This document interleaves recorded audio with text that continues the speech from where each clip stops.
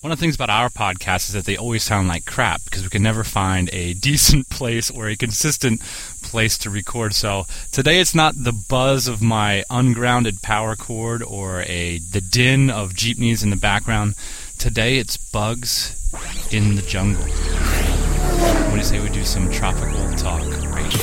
Yeah, buddy, you've downloaded Tropical Talk Radio, where we talk about all things entrepreneurship, travel, and lifestyle. If you're interested in more about this program, check out tropicalmba.com. And if you sign up for our mailing list, I will personally send you 50 free podcast episodes that take you along on our journey and expose the insider story on how we started a $1 million honest-to-goodness product business while we traveled the globe.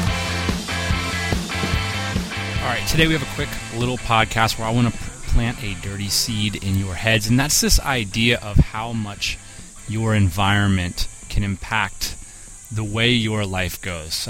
Today I had a quick phone call with Tim and Nick from the Elevator Life, and these guys are, young, ambitious dudes doing, legitimate business in China. And the interesting thing is we all know guys like Tim and Nick.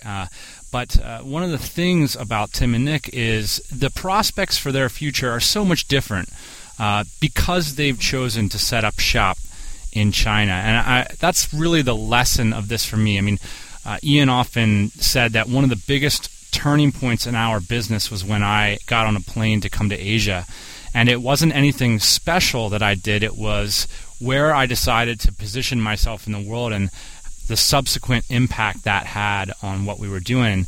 There's no one place that's better than another, but I do think it's interesting to hear the perspective of these guys and what sort of living in China has put them in the position to be in, and that's that question. I mean, the question that it could be a relatively normal prospect to become a millionaire by the time you're age 30 in China. One of the reasons I wanted to put this forward isn't to glamorize it or to say that it's easy or anything like that, but it is truly representative of the opinions of many of my friends who do live in the country, and I just think it's worth hearing. And it's interesting. There's not a lot of people writing about this phenomenon. So let's hear about how these guys made a crazy decision, moved to China, and how it's impacted their lives. All right, guys, Tim and Nick, China is a huge place. When you're looking at the map, how do you choose Guangzhou? There's a lot of places to move in China. All right. Well, I spent some time in Shanghai back in 2009.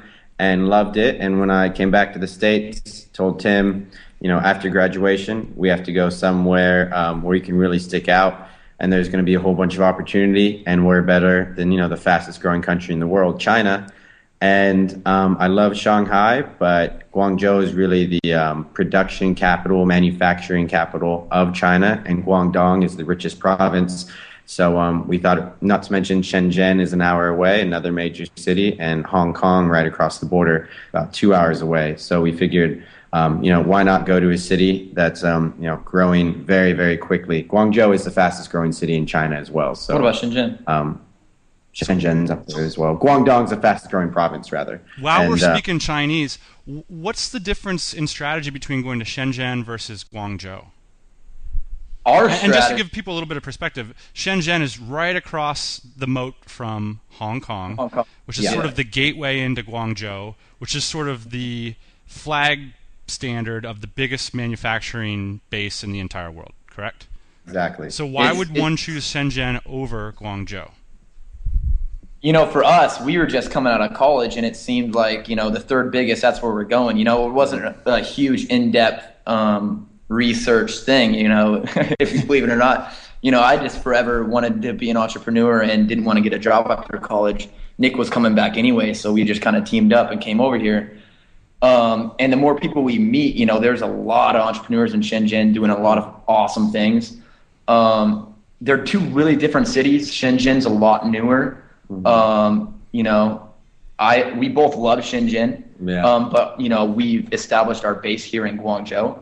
They both have different things to offer, but both are growing at extreme rates and have extreme opportunities for entrepreneurs. So, I think, real quick, like Tim just said, there's massive opportunities in both of these cities, and it's crazy that they're only an hour away. They're both, 10 million plus.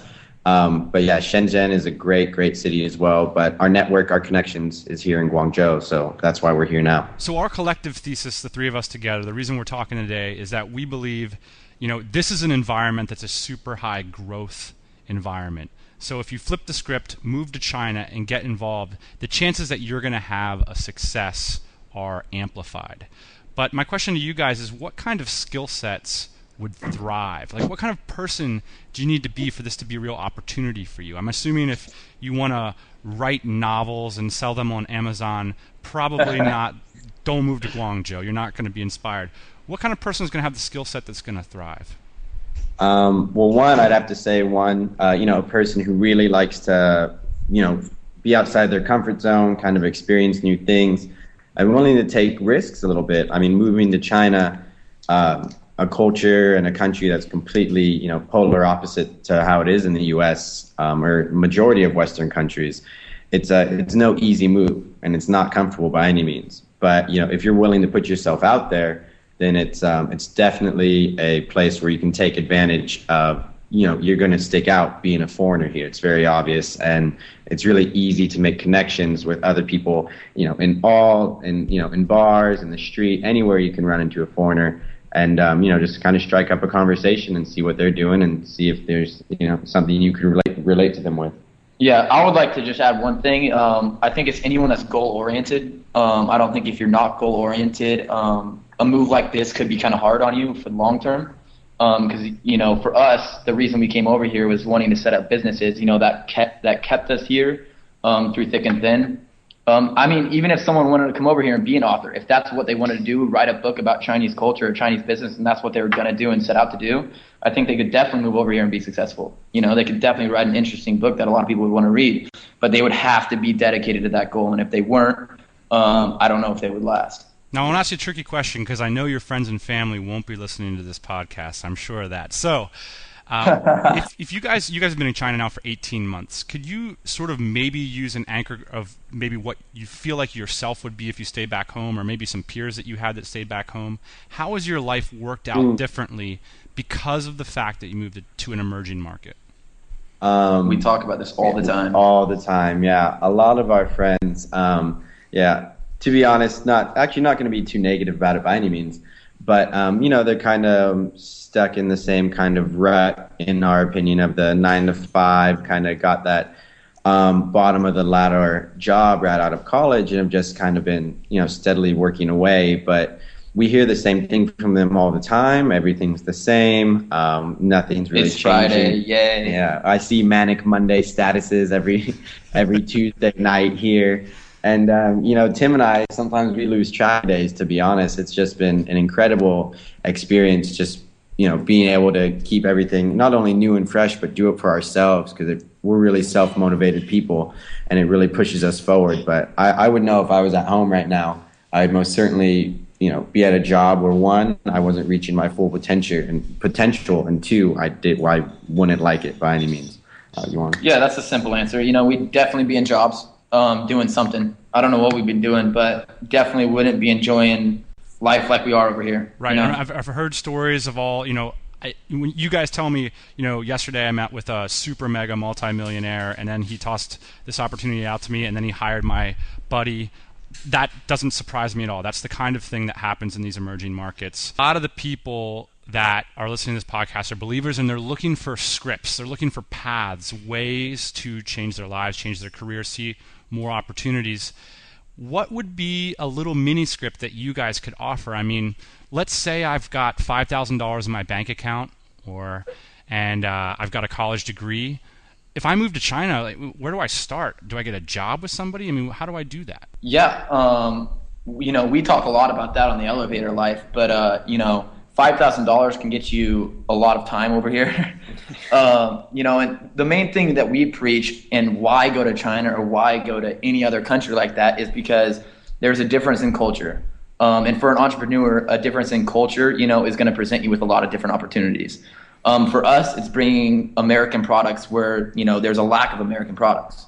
That was an opportunity that, was presented just because we were over here.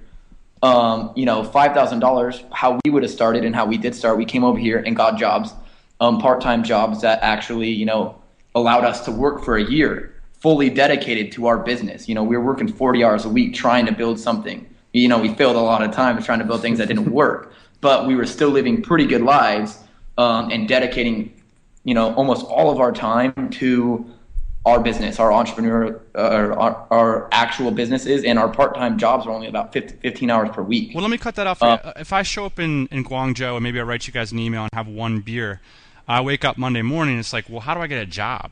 How does that work in China?